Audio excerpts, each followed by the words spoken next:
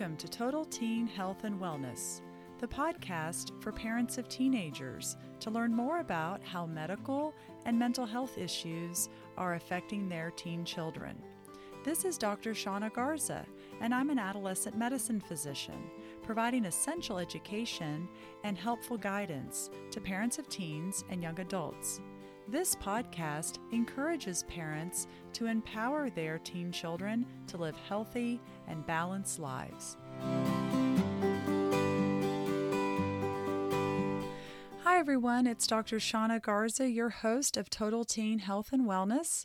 Today, for episode 17, I'm going to review healthy sexuality in teens and young adults. Check out episode 16 where I went over options for contraceptive care in teens and young adults, and I think you'll find a lot of useful information as a parent to start those conversations with your teen children. Healthy sexuality is something that I address in patients as I take care of them as a whole person. I do have many older teens and young adults who are sexually active in their relationships, and we want to make sure that patients really think through the question, are they ready to be having sex, and are they ready to stay safe having sex? So we do talk to patients initially through the idea of what a healthy relationship really looks like. One is that we talk about healthy relationships being committed relationships, ones that have open communication where each partner can talk about what's right for them, what they're comfortable with, and really explain their wishes and desires in the relationship. One that has trust and that there's respect for each party in the relationship. And that extends into sexuality in the relationship, that those partners can make mutual sexual decisions, talking openly, both consenting to being sexually active, talking about what's okay and what's not okay, discussing using condoms, discussing birth control. And so healthy sexuality has to stem from a healthy relationship, which again starts with commitment, communication, trust, respect, and mutual sexual decisions. That both parties are really on the same page around those choices. An unhealthy relationship can look very different. And many times parents will have an idea that things aren't healthy or right for their child, but maybe aren't able to really identify what about it is unhealthy. Now, I'm not talking about an abusive relationship. An abusive relationship often is very unsafe. There may be forced sexual contact. That's a different scenario. And we do, of course, want parents to be aware and help their kids get the help they need and to stay safe.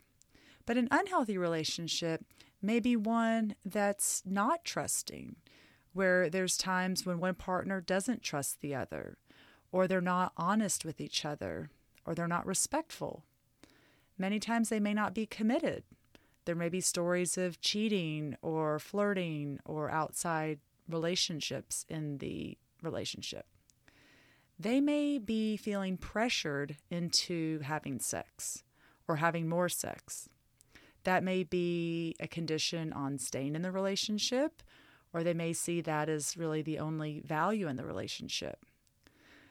Usually, there is consensual sex, meaning both parties have consented. But in an unhealthy relationship, they may not be thinking about the consequences of having sex, really ignoring those consequences and possibly even acting recklessly. We talk about decision-making in teens as one that really reflects who they are and what they value. And we have a saying that's used in adolescent medicine that having teens make the right choices for the right reasons really is what's going to keep them healthy and safe and well.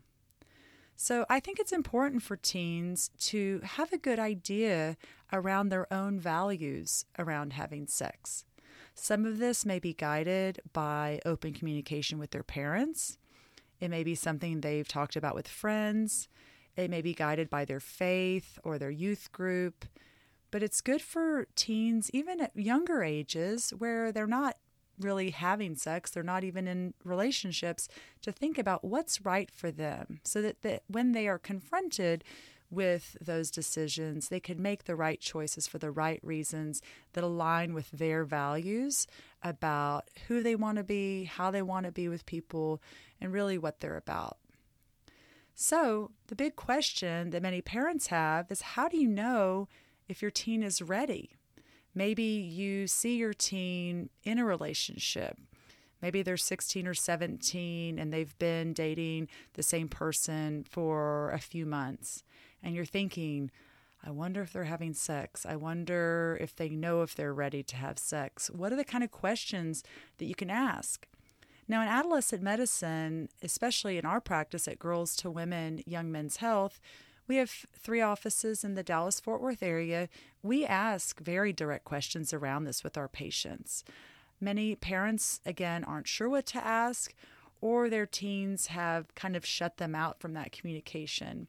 But as I've said before in this podcast, is I want to empower parents to help their teens live healthy lives.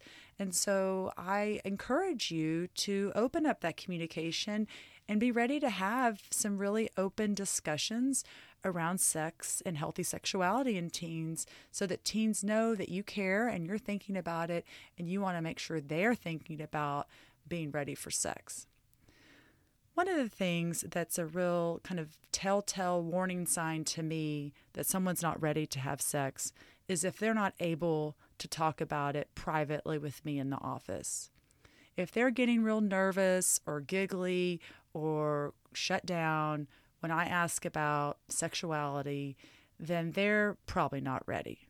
So, again, they should be able to talk to their parents about sex, not, of course, in the moment, in the heat of the moment with their partner, but to talk about sex when they're calm and just during the day with an adult. They need to be able to plan in advance of what they are comfortable with and what they want to do and what they don't want to do. And again, that should be respected and heard and committed to in a healthy relationship. Patients should only say yes when they want to. They should not say yes to sex when they feel pressured or if they feel that it's a condition on some other aspect of the relationship. And I always remind patients that they can change their mind. They can say no if they change their mind. Even if they've had sex with their partner and then they decide that that's probably not right for them or they're not ready for it, they should be able to change their mind. If teens are ready to have sex, then they should be able to explain that decision to their parents. If their parents ask, why do you think you're ready? They should be able to tell their parents why they think they're ready.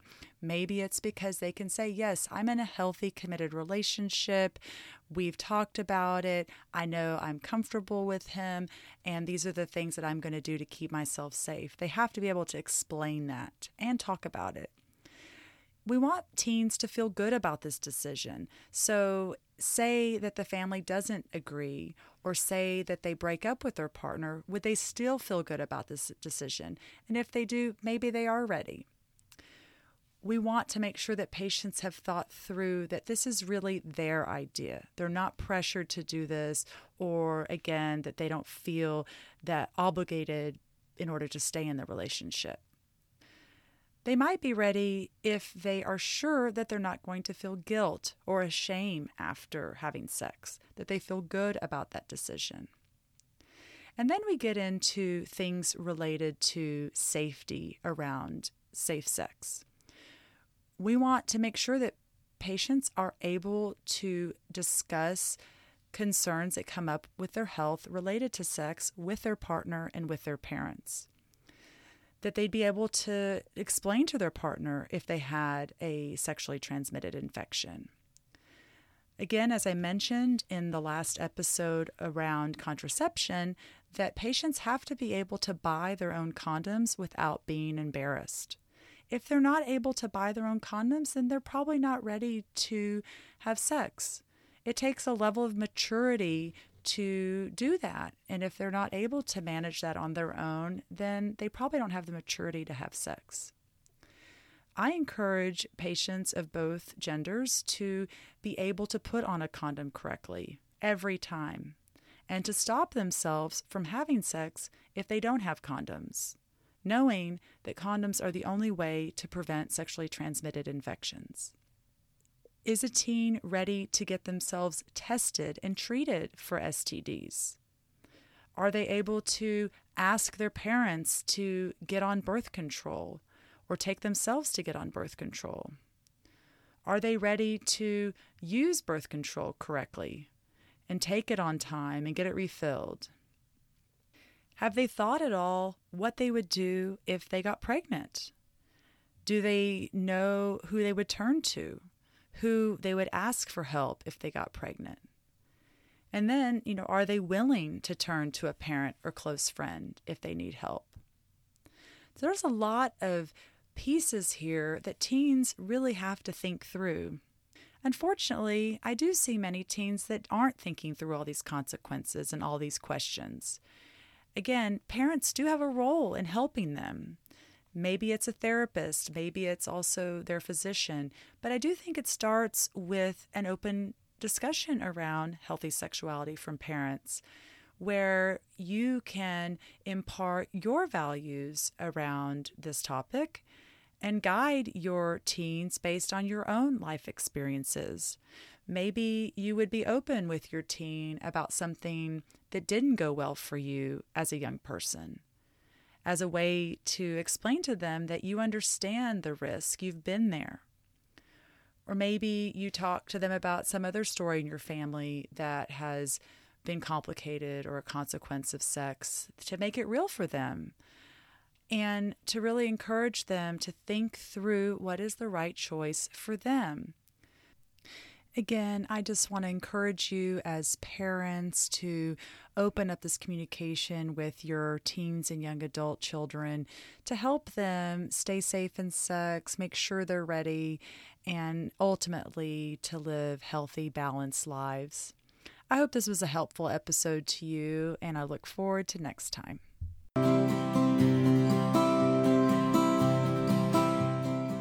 Thanks for listening today.